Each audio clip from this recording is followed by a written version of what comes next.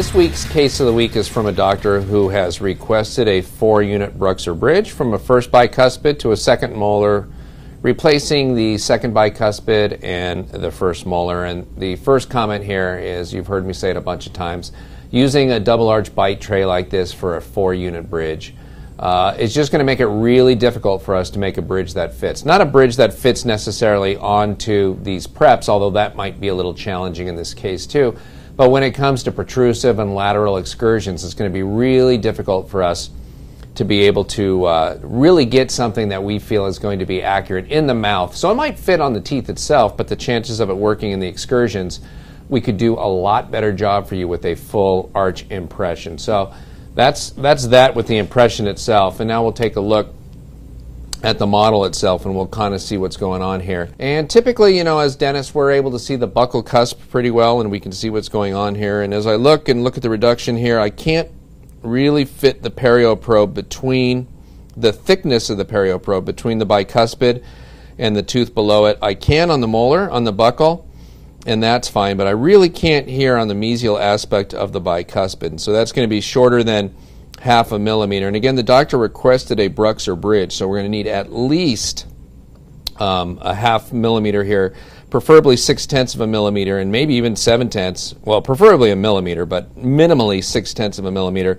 You'll remember the rule of 27 we've covered before too, so I won't look at that necessarily on this case, but I will look from the lingual at what's going on this molar. And that's where we really run into some space issues here when I try to fit the perio probe in between that. And that's the one that as a dentist, when we're looking from the buccal, is impossible to see. So when you look at that molar, you go, okay, that looks like enough room. And it is on the buccal, but it's not on the lingual. And it's really difficult to see that lingual because we can't rip the soft tissue off the patient's head and look at it from the other side of the arch as we can here in the laboratory. And that's why we're able to cheat a little bit, is because of the fact that we're able to look at it from this kind of unique view. So this is part of the reason why I found in my own hands I needed to go to something more like a prep by numbers technique using the reverse preparation technique. And so the reverse preparation technique, even though I designed it to be a universal prep in the days before Bruxer for EMACs and PFMs and things like that, there's actually a couple burrs on here that end up being really nice even for Bruxer. And one of them is the 0.6 of a millimeter depth cutter. I'll take this one out. We've got a 0.6 of a millimeter depth cut, we've got a 1.5 millimeter depth cutter, and we've got a 2 millimeter depth cutter as well. And all of these, we use the 2 millimeter, as you've probably seen me do before, on the occlusal surface for bilayered restorations. Even for EMACs, I'll use that as well. And the 1.5 we do for the axial reduction on bilayered restorations and EMACs. But this 0.6 millimeter tip is the one that I used to use strictly for veneers. And you can see there's not much of a cutting tip there.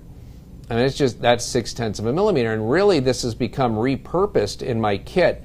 This is my new Bruxer depth cutter. Because if I put a 0.6 millimeter depth cut into the occlusal surface of a tooth, like a second molar that I want to do Bruxer on, and then I prep the occlusal surface till I can't see this hole anymore, I know that I've reduced at least 0.6 of a millimeter, and I will have enough room for a Bruxer crown. So let's take a look at what this prep would look like on just an artificial tooth sitting in a stone model. So here is our 0.6 millimeter depth cutter. You can see there's not a ton to that, and that's how thin Bruxer can be made, but it does need to be made that thick. So I'm going to go ahead and place a 0.6 millimeter depth cut just on one of the cusp tips on this tooth, and then we'll take a look at what that looks like. So there it is. That's our 0.6 millimeter depth cut. You can see that the perio probe barely goes in there at all, and as you look at it, it doesn't look like much. I'm going to go ahead and reduce on both sides of that until I can't see that depth cut anymore, just to kind of give you an idea of how little tooth structure we're talking about.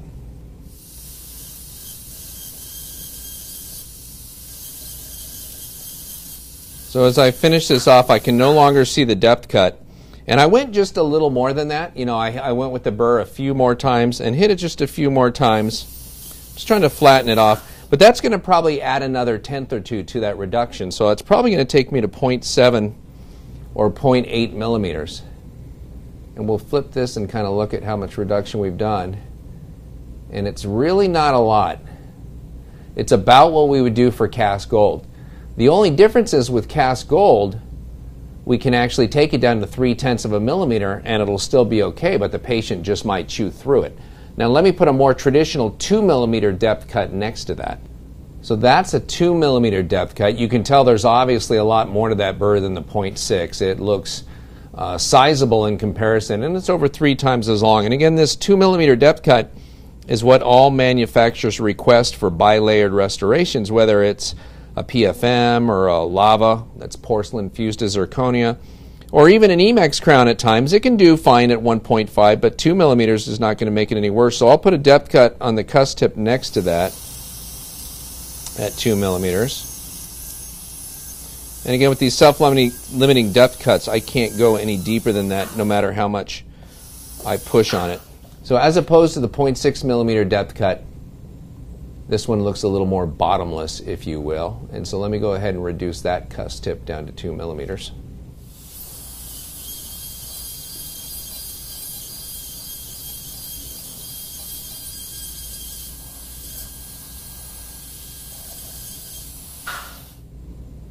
Now you can see a little bit from the occlusal. It's a little hard to get the depth of field here on the camera angled like this. So let me see if I can turn it just a little bit. But okay. Well, that makes it pretty clear. We've got 0.6 of a millimeter reduction on this cusp tip, and then down there is where the 2 millimeters is on that cusp tip for a bilayered restoration. So obviously BruxZir, the preparation itself, is going to allow us to do a much more conservative preparation, which is going to be really helpful on teeth with short clinical crowns like lower second molars. The point being, we need at least 0.6 of a millimeter. So while BruxZir can do a lot of amazing things for a tooth-colored material, I really want to encourage you to get a depth cutter, whether it's from the reverse preparation kit or somewhere else. Access Dental has those MADC burrs. And if you're able to get that MADC 006 burr, that's the 0.6 of a millimeter self-limiting depth cutter. BruxZir will work very well there. And do yourself a favor, make that depth cut and then prep it till you can't see the hole anymore, and then you know you've got 0.7, maybe 0.8 of a millimeter of reduction. It's not much reduction, but it's enough for us to make you a BruxZir restoration that should last a long time.